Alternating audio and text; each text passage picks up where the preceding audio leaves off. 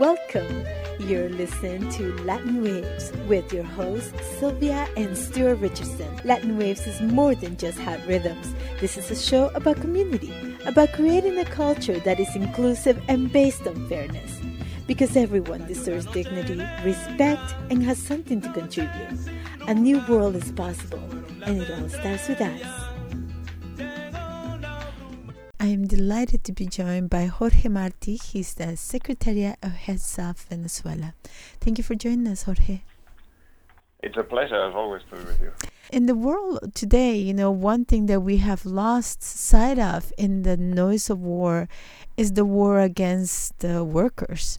Now, France is putting the struggle in visibility again. Can we talk a little bit about the strikes, the marches, the people's upheaval in France against the yet another cut to the workers' rights? This movement has now been going on for several months. It started really on the 19th of January, after the government of Macron, which is a very weak government that has barely a parliamentary majority, to attempt once again to cut the pension rights that the French workers have won over many years. And in this case, they wanted to increase retirement age by 2 years to 64. And in many European countries, workers will be happy to retire at 64. Retirement age has now been pushed back in most of the countries. But in France, this was the last straw in a long line of attacks against pension rights, which goes back to 1995-96, when they wanted to destroy the pension systems for the railway workers, and there was a 3-month-long strike. And so the movement started on the 19th of January, and it followed a pattern of calling the unions calling for a big day of action, in which there will be strikes in a whole number of sectors. Then another day of action, perhaps 2 or 3 weeks later, then another day of action. And it reached a point where many workers couldn't see that this was a winning strategy. And these days of actions were becoming weaker with less participation. But then about 4 weeks ago, the government couldn't get a parliamentary majority for the pensions reform, and they decided to use decree powers under Article 49(3) of the Constitution, which allows the president, in certain occasions, to avoid parliamentary vote. And they use this power to pass this very unpopular law. When I say that this law is very unpopular, it has the opposition of 80% of the population and 92% of workers, i.e. people who are in employment currently. So it's an extremely unpopular law. And the fact that the government resorted to decree powers, emergency undemocratic powers, to avoid a parliamentary vote that they thought they were going to lose, weren't sure that they could get it passed, then this led to an explosion of anger.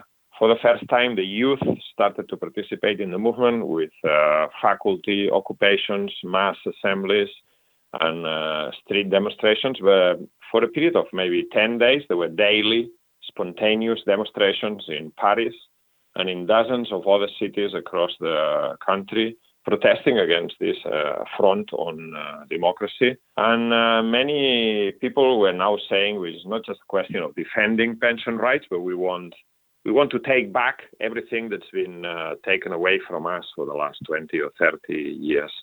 And so instead of a dynamic of 1 day of action every 2-3 weeks, you had a developing general strike with some sections like the refuse collector, the workers, sanitation workers in the big cities going on strike. Some of them have been out for 4 weeks. Then the oil refinery and oil depot workers also going on strike. Even workers at the nuclear power stations, workers in the big museums, in the Eiffel Tower. And this was a developing general strike, which is still continuing today.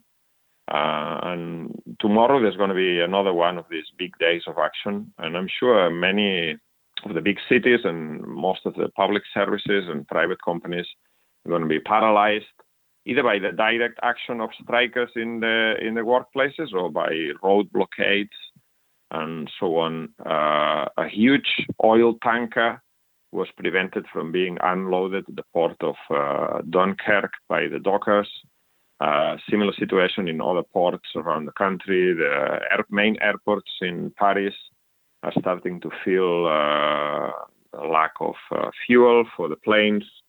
And so the whole situation has become a massive explosion of anger, to which the government has responded with more repression. These spontaneous demonstrations show police brutality, the arrest of hundreds of people for no particular reason.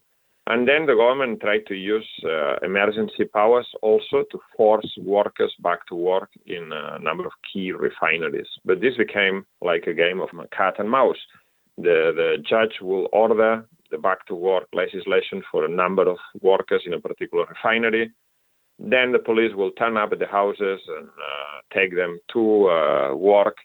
They will have to cross a massive picket line, riot police involved and everything. Once they finally were forced back into work, they couldn't do anything because the gates of the refinery were blockaded by striking workers, and nothing could go in or out. Also, for instance, the energy workers have been using the power to cut off the electricity from the headquarters of a number of big companies, from the bosses, employers' organization headquarters, and so on. And what you can see really is the power of the working class. Nothing moves in modern society without the kind permission of workers. Workers make everything run. But in most times, they're not aware of their own power. Now, I don't know how this movement in France is going to end. The government seems decided not to retreat. They had a meeting today with the trade union leaders. They were invited to the presidential palace to talk for talks, but they were told that there was no chance of changing this pensions counter-reform. So at the same time, there has been another interesting development, which is the Congress of the CGT, the main trade union, the General Confederation of Labor, where a strong left wing has emerged, which is questioning the tactics of the leadership, these tactics of isolated days of action. And they're saying that what we should do is a general strike, an all-out general strike involving all sectors of production. We need to build for that. That's the only way, not only to force the government back on this question, but also to start reclaiming some of the rights that have been taken away from us in the last period. At the end of the day, what's being posed in France today, and this would be this movement, is who rules the country. A government that is extremely unpopular, can't even get a parliamentary majority, or the street, the mass demonstrations and strikes, which have the support of the majority of the population. How do you call that democracy? A government that's isolated, against the ropes, can't even get a parliamentary majority? That's not what people voted for. In fact, very few people voted for this government. That's the problem they have. I feel that you make a very important point, is that we forget how much power we as workers have, when we're united. When we're divided and, competing for the lowest wage, well, we can be taken down quite easily. But when we stand together, it's a different story. It really reminds me of so many of the struggles in Latin America, and the multiple months of strikes, in Colombia and Chile, just in the recent years.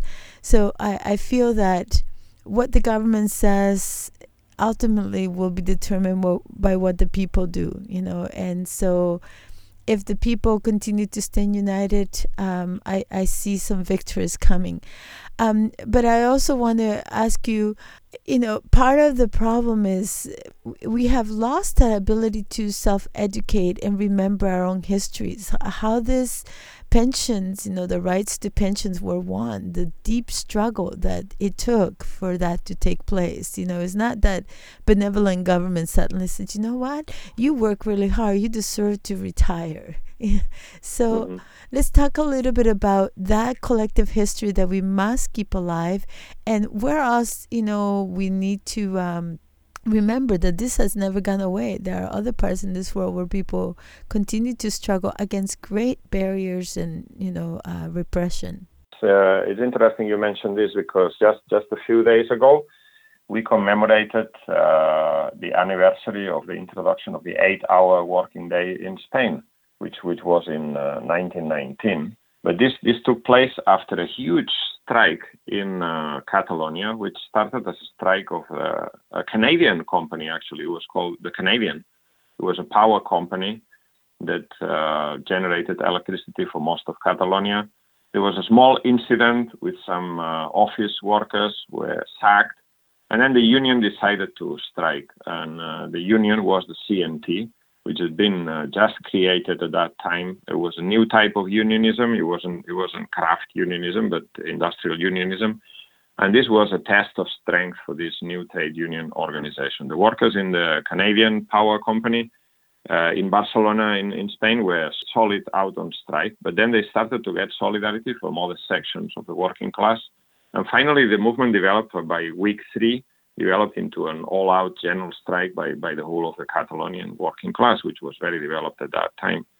And not only the workers beat back the attempt of the company to sack these workers in the offices of the company, but also, as a result of this, the fact that the strike became more general, the government was forced to concede, to introduce a law for the 8-hour working day. So, I mean, even that, his basic demand, was won by mass struggle. Now, of course, in the period after the Second World War, capitalism's experienced a period of maybe 25 or 30 years of upswing. And it was easier to win concessions at that time. For instance, in Britain, we won the National Health Service, i.e. Health service for everyone, free at the point of use. But now the situation is completely different. For the last 30 years, and particularly since 2008, capitalism has been mired in a deep crisis from which it doesn't seem to be able to come out fully at any point. And this drives this relentless advance towards counter-reforms on the part of the capitalist class everywhere. And we have seen demands that were won maybe 100 years ago, rights that were conquered 50 years ago through struggle, are now being rolled back. This deregulation, outsourcing, subcontracting. Young workers are never put on the same contracts as workers who've been in these companies for longer, who won certain rights in the past. They have contracts which are worse, which have worse conditions and terms and so on. And this is creating a very explosive situation, because it's not just France that we've been talking about the strikes in France, but there's also been a wave of strikes in Britain. In Britain, where there hasn't been a proper wave of strikes, I don't know, since the 1980s. But now there's been hundreds of thousands of workers on strikes, including health workers, transport workers, civil servants, teachers, university lecturers, ambulance workers, you name it. They've all been on strike. For the main reason behind these strikes is the question of wages, because inflation's going up very fast. Wages are not keeping up. But then Monday last week, there was also a big strike in Germany, big warning strike by transport workers over the same issues. And I think that what's being prepared is a wave of an explosion of class struggle, where the workers, one country after another, are saying enough is enough. And we've been pushed back for decades. Now it's time to take back what belongs to us. And this can create situations like you just mentioned, situation we saw in Chile in 2019, in Ecuador, in Colombia. Mass national strikes can start to develop also in advanced capitalist countries, where workers are starting to flex their muscles after a long period of inaction. And the fact that our wages have been stagnant since the 1970s, and that the cost of living is going up, is indicative of that war against the workers. It's indicative against, how we are constantly being made even more frail and, fragile in our own ability to sustain life. Can we talk about the role of banks? Because there used to be a time when the measurement was not just some elusive numbers, of sustained by nothing, and that's what we see today with the banking system, with several banks now collapsing. How does this correlate, and how does it affect the wealth that we are being deprived of? Yes, I think it's quite interesting. In the last few weeks, we've seen a number of banks collapse. At the beginning, it was they said it's just a regional bank in the United States, which is not very big, the Silicon Valley Bank. Then it was First Republic, and then a few other banks. And then finally, the crisis hit Credit Suisse. And Credit Suisse is not a small regional bank. It's a bank that's considered to be part of a systemic for the world financial system. So this is a big bank. Now, what's the reason why these banks are collapsing? Those people are trying to find all sorts of explanations. Well, Silicon Valley was heavily exposed to tech startup companies that are now in difficulties. Or Credit Suisse had a lot of problems already last year, scandals about funding, holding money for arms dealers and stuff like that. And yeah, it's true. These are the accidents that provoke the collapse of these banks. But in reality, I think that what's behind this, it reveals some more deep-rooted problems of the banking system, which are caused or revealed by the rise in interest rates. This is a bit complicated, but after the last big capitalist crisis in 2008, which expressed itself or started as a financial crisis, but it was really a crisis of capitalism. The banks were forced by the regulators. They said, we have learned the lessons. This is not going to happen again. There's not going to be another bailout, and there's not going to be another banking crisis. So therefore, in order to prevent that, we're going to force the banks to keep more of their assets in safe deposits, and they force them to purchase government bonds. Now, if you remember, at that time, government bonds, the national debt was very cheap. You will buy U.S. Treasury bonds, and they will give you 0% interest rate, or perhaps 1%. But it was a safe place to keep your money. You knew that it was very unlikely the U.S. Treasury was going to go under, was going to become bankrupt. And so after 5 years or 2 years or 3 years, whatever the maturity of your bond, you will get your money back, and that will be safe.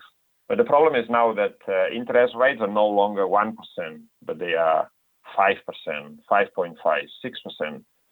And so if these banks, like the Silicon Valley Bank, has a lot of money in bonds that are only giving you 0%, and then all of a sudden it needs liquidity, i.e. people are asking for the money back, and the bank needs to sell these bonds, but these bonds are now worth nothing. If they paid 100 for them, they can only sell them at a heavy discount because people don't want to buy bonds that only give you 0%, when they can buy bonds, current bonds, that give you 5 or 6%.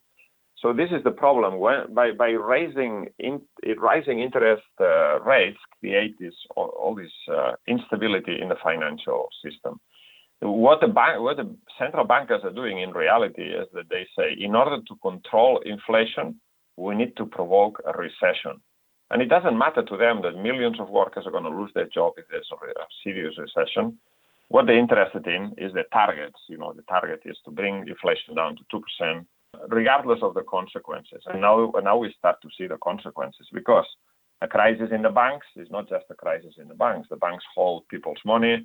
The banks lend money to businesses. Businesses then invest. If there's no lending, there's no investment, there's no jobs, and companies in the real world, not in the banking world, gonna have difficulties. People are going to be sacked from the jobs, and this is really accelerating a recession that was already coming. Now, there is a difference between now and 2008. At that time, the government intervened and bailed out the banks. Now they're trying to pretend that they're not bailing out the banks. I mean, you saw Biden on television saying, well, if you invest your money in a company, you risk your money, and this is how capitalism works. If you lose your money, you're a shareholder in Silicon Valley, you lost your money. But in reality, it's not so, because even though there isn't a bank bailout openly, there is a behind the curtains bank bailout. For instance, take Credit Suisse. This is a big bank. It's now been purchased or bought over by UBS, which is another big Swiss bank. But UBS said, we're only going to take this bank, which has a lot of difficulties, if the state guarantees the deposits. So the state said, okay, we're going to guarantee liquidity for this bank to the tune of 100 billion Swiss francs, something like this. So a lot of money from the taxpayers, again, is being put up in order to save the bankers. The bankers were quite happy, merrily investing the money here and there, risking everyone's livelihoods. When something goes wrong, then the state has to intervene. And who's the state? The state is all of us who pay our taxes, and then we're going to have to pay for this with austerity cuts. They're going to tell us, oh, there's no money for pensions, for instance. This is what Macron is saying in France. This pensions reform is going to save the state coffers so much money because we haven't got it. And why don't they have it? Well, I mean, they're spending a lot of money in the war in Ukraine, for instance, or they're spending a lot of money in tax cuts for the rich, subsidies for the big companies, including, this is another scam that's going on now, including the green, how you call it, the green transition tax subsidies. So basically, they're giving money to companies. Companies have been polluting the world for many years. Now they're going to be paid to transition to the green economy. At the end of the day, the companies are going to make a lot of money from this. And companies in these sectors are going to make a lot of money. So the ones who lose, as always in the class struggle, in the class war, is the workers. The workers, as you say, unless we organize and unite, we act in unison, then we're going to be under attack, and we're going to have to pay for these bank bailouts. And this is just the beginning, really. It's two banks, Credit Suisse, Silicon Valley Bank, and a couple of others. This is just the beginning. This is, let's say, the weakest link in the chain, but others will follow sooner or later. Let's remember, the banking crisis in 2008 didn't start at the core of the economy. It started by some small banks, Northern Rock, but then after a few months it was Lehman Brothers, and then some bigger banks went under. I think the same thing is going to happen this time. And again, we're going to be asked to pay for this. If you remember, after 2008, there was a massive wave of austerity cuts everywhere. And cuts in social spending, cuts in pension spending, cuts in healthcare, cuts in education, everything, as you said before, everything that the workers have won over 100 years of hard struggle is being taken away from us. I think that's the real meaning of this banking crisis, the first tremors of a much bigger economic recession that's coming. I also feel that this idea of creating a mass inflation, has already been discredited long ago. We already, Keynesian, economists said that, you do not raise interest rates during a recession. You actually need to spend so that you can recover. And then when you're booming, then you save away, right? Then you can do those things. The reason why we see these kinds of violence against workers, I feel it's not because governments are stupid or they don't understand that or they don't know, but as capitalism is, literally demonstrating its dying, right? This is a system that is dying. It needs to die away, and something new needs to replace it. It cannot be sustained. It cannot be sustained without massive loss, of life, and that's what we see. This constant fear that we have to sustain the system at all costs. Whether it be by creating wars abroad that destruct the population, that the United States is in terrible debt right now, and that their banks are failing, that their workers are not doing well, that the health of the country is not doing well. So I feel that as workers, we need to wake up. The violence is coming at us from different directions, and the only way we can immunize is by being together. Yes, and this is part of the equation, what you just said. On top of this, you have to add the climate crisis. So capitalism is not only making life impossible for millions of workers, peasants around the world, but it's also threatening the very existence of life on Earth, because this is a predatory system. It doesn't doesn't care about what they call externalities, i.e. the consequences of their actions. The only thing they care is the production for maximization of profit in the short term, regardless of the consequences, even if the consequences is polluting the earth to a point where life will become impossible. And you can see that with, their idea of, on one hand, talking about climate change, on the other hand, sending bombs with depleted uranium and. That's right, yeah.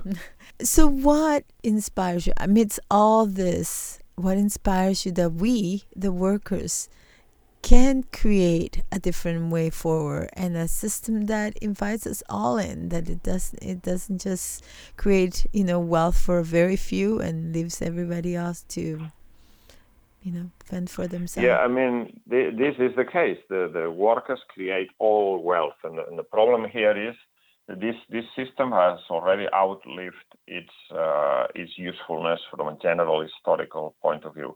Capitalism has always been exploitative. And as Marx said, capitalism came to the wall, dripping blood and dirt from every pore. I mean, capitalism, primitive accumulation of capital was based on slavery, the slave trade, the spoliation and looting, destruction of Latin America and other continents. The capitalist system today is completely rotten. It prevents the development of science and technique, and it condemns the majority of the population to increasing poverty, while wealth is concentrated more and more at the top. This system is completely rotten and needs to be overthrown. And a class exists, the working class, that can carry out that. I mean, sometimes people say, "Oh, look, there's too many people on Earth. We can't feed everyone." This is not true. I mean, the World Food Organization has calculated that with the existing agriculture, you could feed the whole of the world's population twice over. I mean, we can discuss, obviously, the methods of agriculture that are being used under capitalism are completely wrong because they are destroying the environment. But let's ignore that just for 1 second and say the fact is that we could feed everyone. So why is people going hungry? Why are tens of thousands of children dying every year of malnutrition? It's only because of the profit system. The workers are perfectly capable creating a much better world, a world which will also mean, if you start by sharing out the work there is, you could reduce the working week to 4 days, 6 hours a day. You could bring down the retirement age, not push it back, and you will still be able to have a world of plenty for everyone, just on the basis of replacing the private profit motive and the anarchy of capitalism for a democratically planned economy based on the needs of the majority. And this is perfectly possible today. And I think that strikes like the French strike movement or the Colombian national strike that you mentioned, the huge movement of the Chilean workers and youth, the recent movement in Peru, this shows that ordinary working people, when they put their minds to it, they can change society. This is not easy, and it's a struggle. The ruling class will never give up the position of power and privilege without a struggle. So thank you so much for being with us. Thank you for the opportunity. Take care. Thank you for listening to Latin Waves. Latin Waves is an independently produced syndicated radio program made available for free to campus and community radios, and also to the world at latinwavesmedia.com.